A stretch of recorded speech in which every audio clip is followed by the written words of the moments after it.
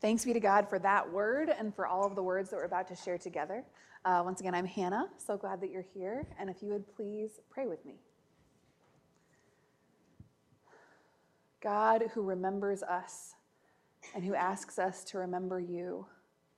God, who does things as well as listens, as well as invites us to listen. Help us to know you in this moment and in all moments. Help us to be so powerfully loved and led by you that our thoughts and our prayers would not only be directed towards you, but directed by you to change us and to change the world. Help us to be people who are quick to listen, slow to hate, quick to pray, and quick to allow prayer to change us. In Jesus' name we pray. Amen. All Lent, we're in this sermon series on prayer. We've been talking about prayer for weeks, and we will be talking about prayer for a few more. There is so much to say and to feel and to consider about a life of prayer. We could probably do this forever. But we would be remiss, I think, if we didn't address thoughts and prayers while we think about prayer. If we didn't address the way in which in our moment, in our time, in the culture that we share, thoughts and prayers have become a sort of code, a sort of shortcut to rage in our community over how we have and have not responded to the epidemic of gun violence across our nation. Gun violence happens every day in our country. It happens every day in this city. It hurts people. It takes lives. It hurts all of us. But there is a pattern that I'm sure you've noticed, I know that I have noticed, about any shooting or mass shooting that becomes particularly elevated in the public eye. And that is this, that as soon as it happens, there will be several politicians and maybe non-politicians who say, my thoughts and prayers are with the victims. And then there's a wave of folks who are enraged at that very idea because it seems like thoughts and prayers have been offered so many times and nothing has happened. They feel like thoughts and prayers have become, rather than an action or a gift, an excuse for avoiding something more. We experienced this recently after the massacre at the high school in Parkland, but I want to read a couple of quotes from this cycle that we have all experienced together. After the shooting in the church in Sutherland Springs, Texas, a senator immediately responded, "Thoughts and prayers are not enough." A governor of New York, "We have pastors, priests, and rabbis to offer thoughts and prayers." I will say I don't think it's just the job of pastors, priests, and rabbis to offer thoughts and prayers. From a representative in Washington, "They were praying when it happened. They don't need our prayers. They need us to address gun violence and pass sensible legislation."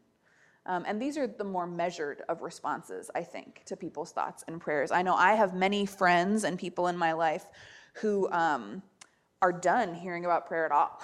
They've come to be so mistrustful of the way that people use their public affirmation of prayer that they don't get the sense that people are saying they're praying for other people out of love or compassion or a desire for things to be different, but that they're saying that they're praying for people out of a kind of excuse to do nothing more than pray, right? That prayer has become the last thing we do, the reason not to do anything else, rather than the beginning of a much larger journey into what God might be asking of us. And I'll say I think there's fault in all aspects of the conversation here, although I understand the rage. The problem isn't actually the prayer, right? The problem isn't praying for people. The problem is prayer the end of our conversation with God about who we are called to be, or is prayer the beginning? Is prayer the end of our conversation with God about what we do next, about what happens, about how we are in the world? Or is it the beginning? I think there's a lot of reasons that our community and our world have come to mistrust the idea of prayer. But that doesn't mean that we have to. And that doesn't mean that we have to capitulate or accept this reduced, this shadow, this minimized version of what it means to pray for people and the world. There are much greater things at work that we can embrace. And so that's what we're going to talk about today. Yes, you are.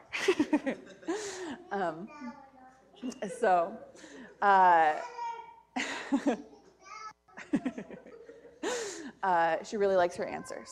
She'll be a persistent prayer. So one of the good news things about this question that is before us of what does prayer actually do, of what is it for, of how should it be in our life, is that we're not the first people to have this argument.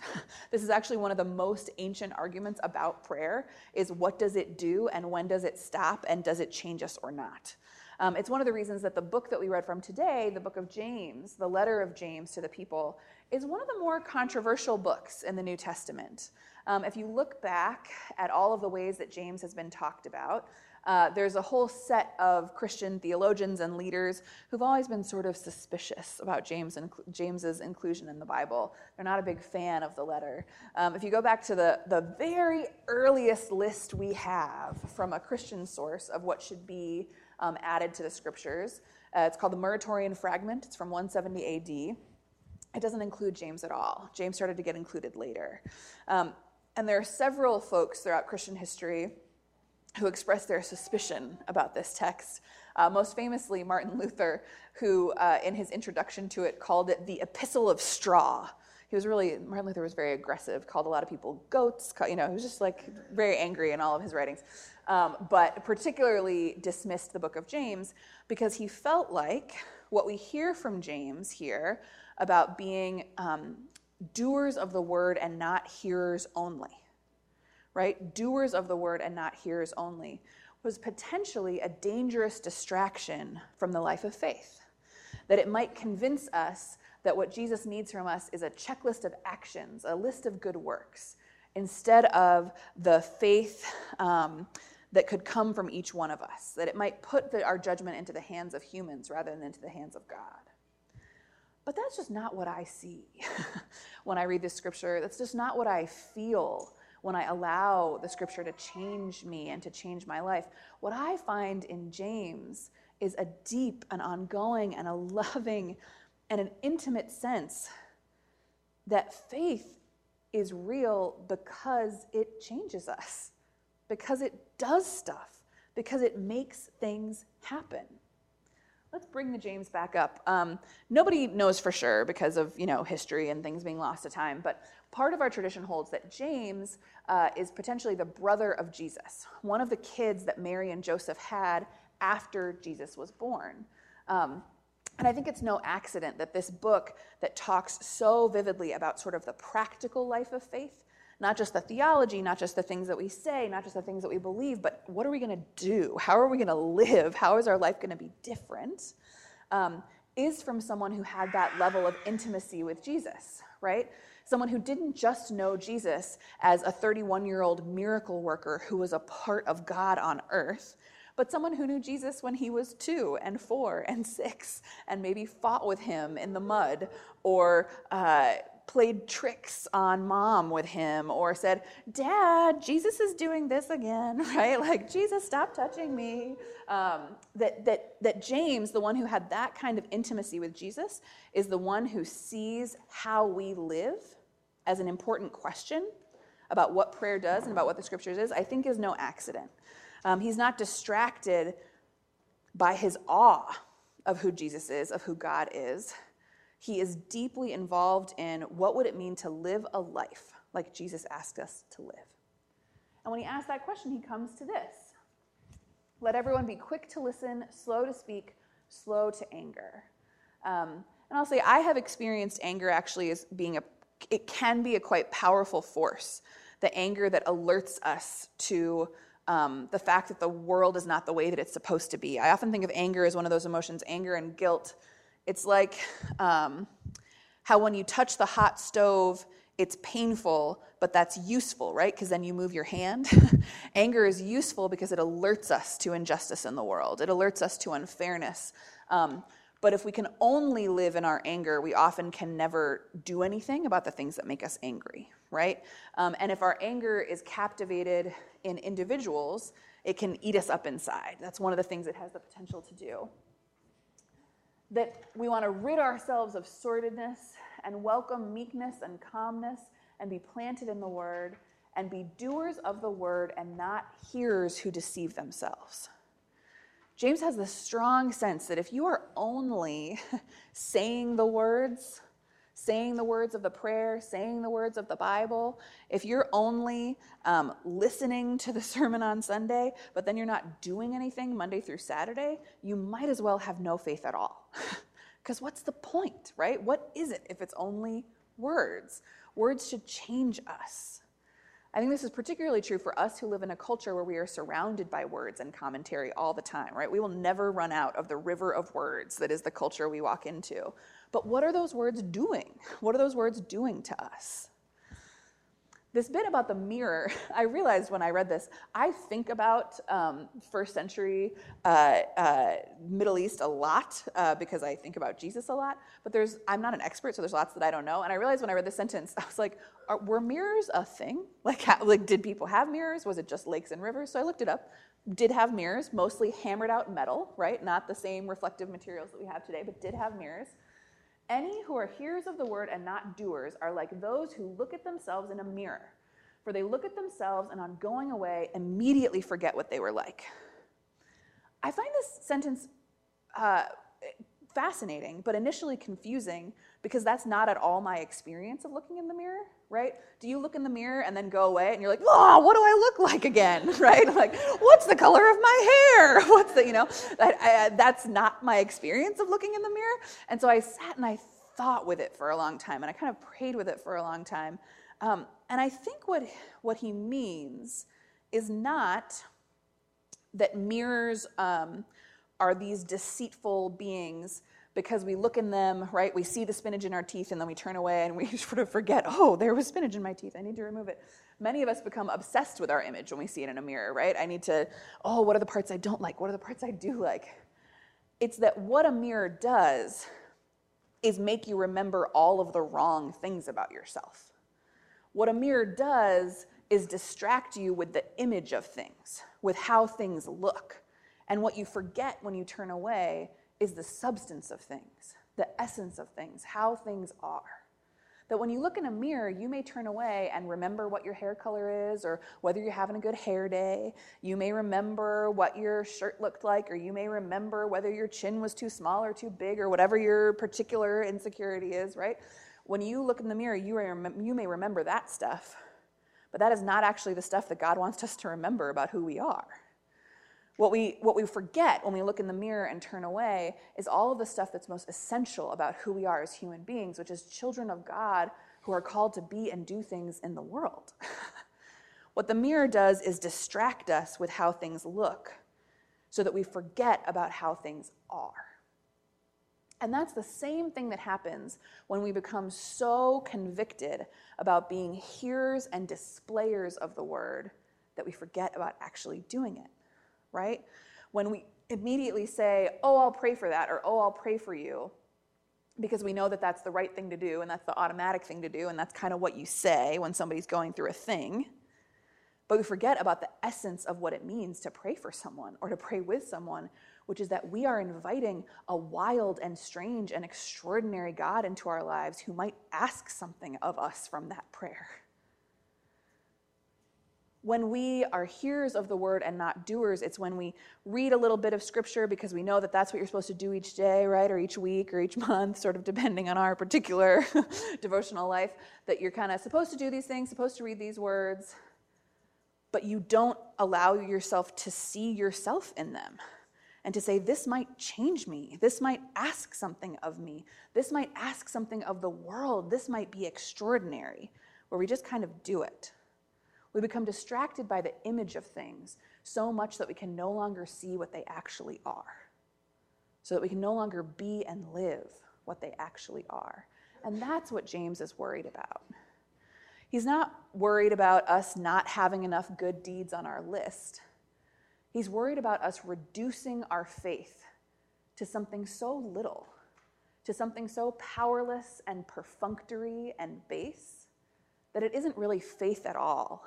It's just a picture, an image of what other people think faith looks like. Faith should change us if it's in the kind of God that we say it is about. I was sharing early on when my husband and I were dating, now like a million years ago, I knew that I was called to ministry. I knew that I was called to be a pastor, but I didn't know exactly what that meant yet. And he was not religious and didn't particularly believe in God. And so I felt this like great sense of responsibility before we got super serious to really bring home to him what that might mean for his life, and like really what he was getting into, right? And so I remember I would get nervous and anxious and frustrated, and I had this strong sense that God could ask a lot of you at any moment and that prayer might change your life. And so I would say to him, no, you don't understand. Like, if you marry me, I could at any point be praying and God could say, move to Tanzania, and I would feel like I would have to do it whether or not you wanted to. Like, are you up for that? Like, are you okay with that? And I would be very sort of head up, and this is in my nature. And Matt, who's a much sort of calmer person than I am, would say smartly, right?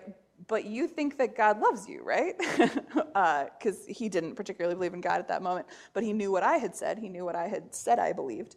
And I would say, well, yeah. And you think that God loves us, right? And I was like, yeah.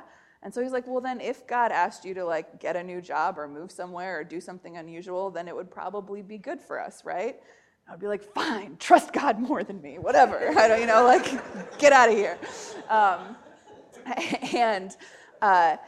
But I remember what was good about that, right? As sort of unreasonable as I was about the consequences, what was good about that was my overwhelming conviction, because I had experienced it in my prayer life, that prayer might change things. You might be asked to do stuff when you pray.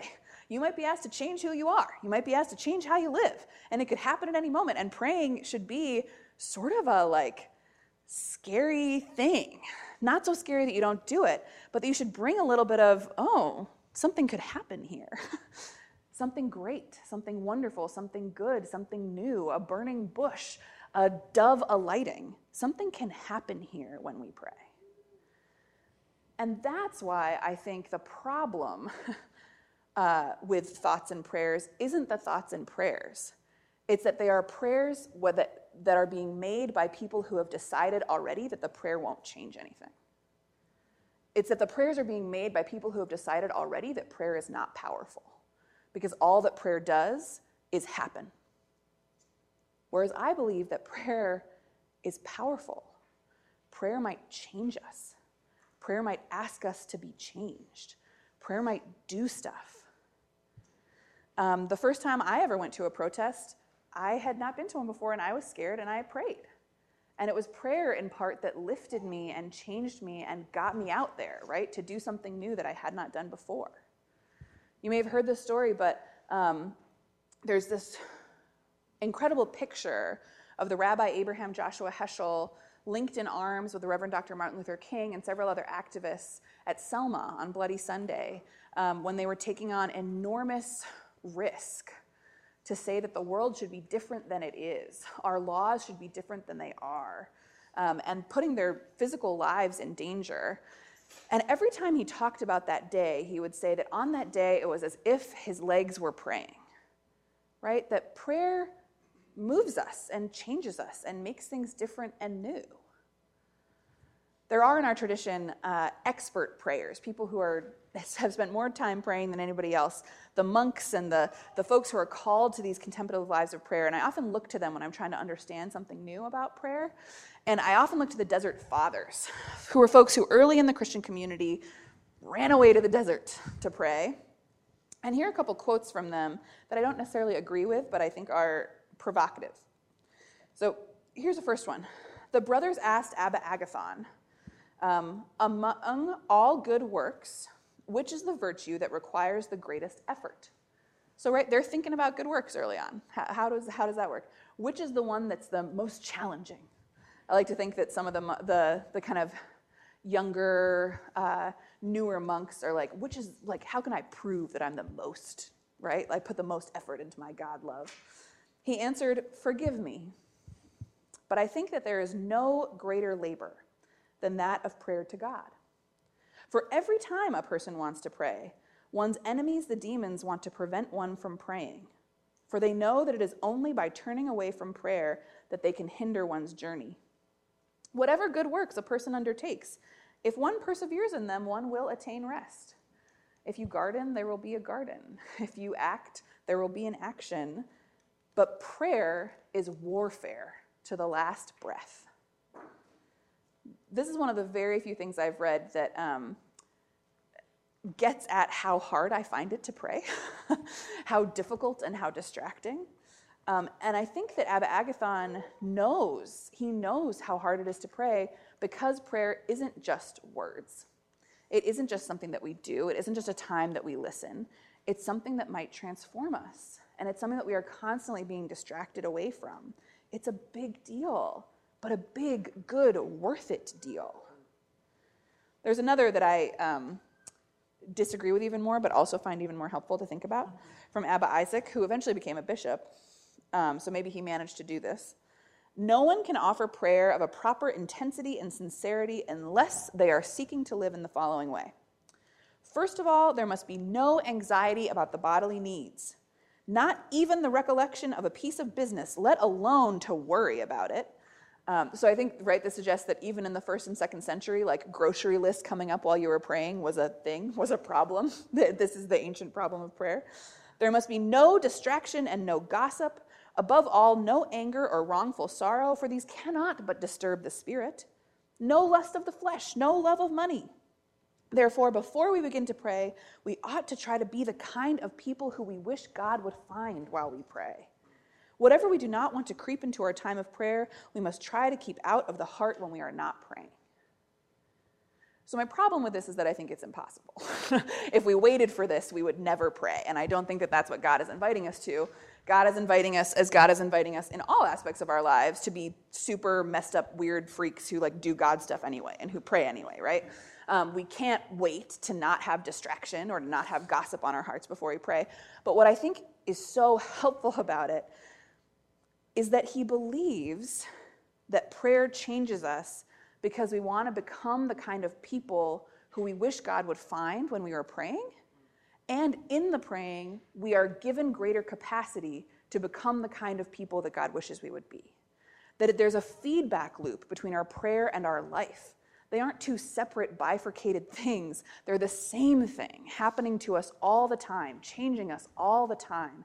And it's a gift to be that changed by the power of God. I have found this to be true in my own life. I don't know if you have, but I have found that when I pray consistently, it's rare that one time of prayer will change me, although that has happened. I've had times of prayer where in one prayer I asked for a thing or listened for a thing or was being distracted and God touched me anyway and something extraordinary happened. But more often, I have been changed by a sustained practice of prayer. We call it practice because you do it over and over again. There was one time when I wanted to try sort of a modified version of actually an ancient Buddhist prayer called the loving kindness meditation, the metta meditation, where you start with what's supposed to be most intimate and easiest and kind of extend outwards.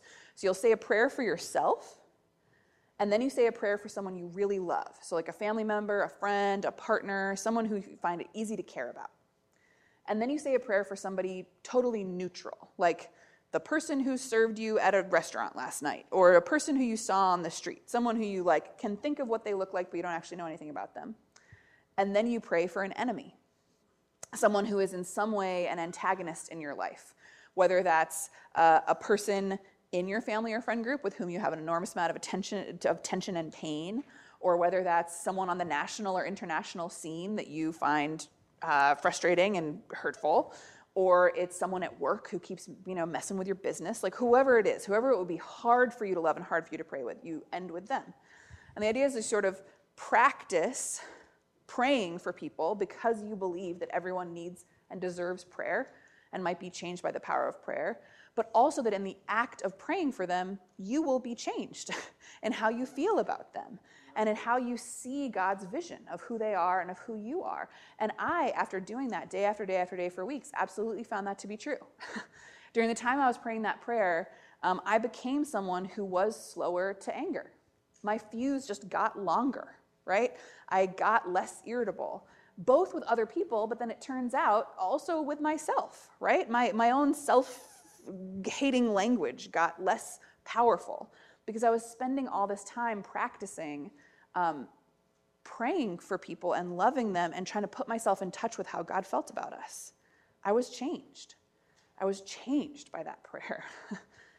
And that's one little way that I think we can all be changed by believing that prayer is not an end, but a beginning to a greater life with a God who transforms us and cares about us and sees more in the world than we could ever see. Prayer is powerful, and for that reason, it might be scary, but it's the good kind of scary that calls you into a greater world than you might have ever known. Thoughts and prayers are not a response. They are the first response to challenge and pain in our community that then leads us on into whole paths of life that we could not have anticipated without inviting prayer in first. This is what it means to pray in a way that we are doers of the word and not just hearers of it. That we believe the word is powerful, that it might, as the scripture says, plant itself in our soul and grow up tall. That prayer is something that we are invited to because it is powerful and not because it is something that that just other people want to see. I believe in the power of prayer for you, for me, for all, and so I want us to embrace it. Let's see what happens if we believe that prayer might change things in the weeks and months to come. And if we let our prayers be not the end, but the beginning of the longest journey we will ever take, the journey with God of becoming who we want to be and of being in a world that can be transformed into the kingdom. Amen? Amen. Amen.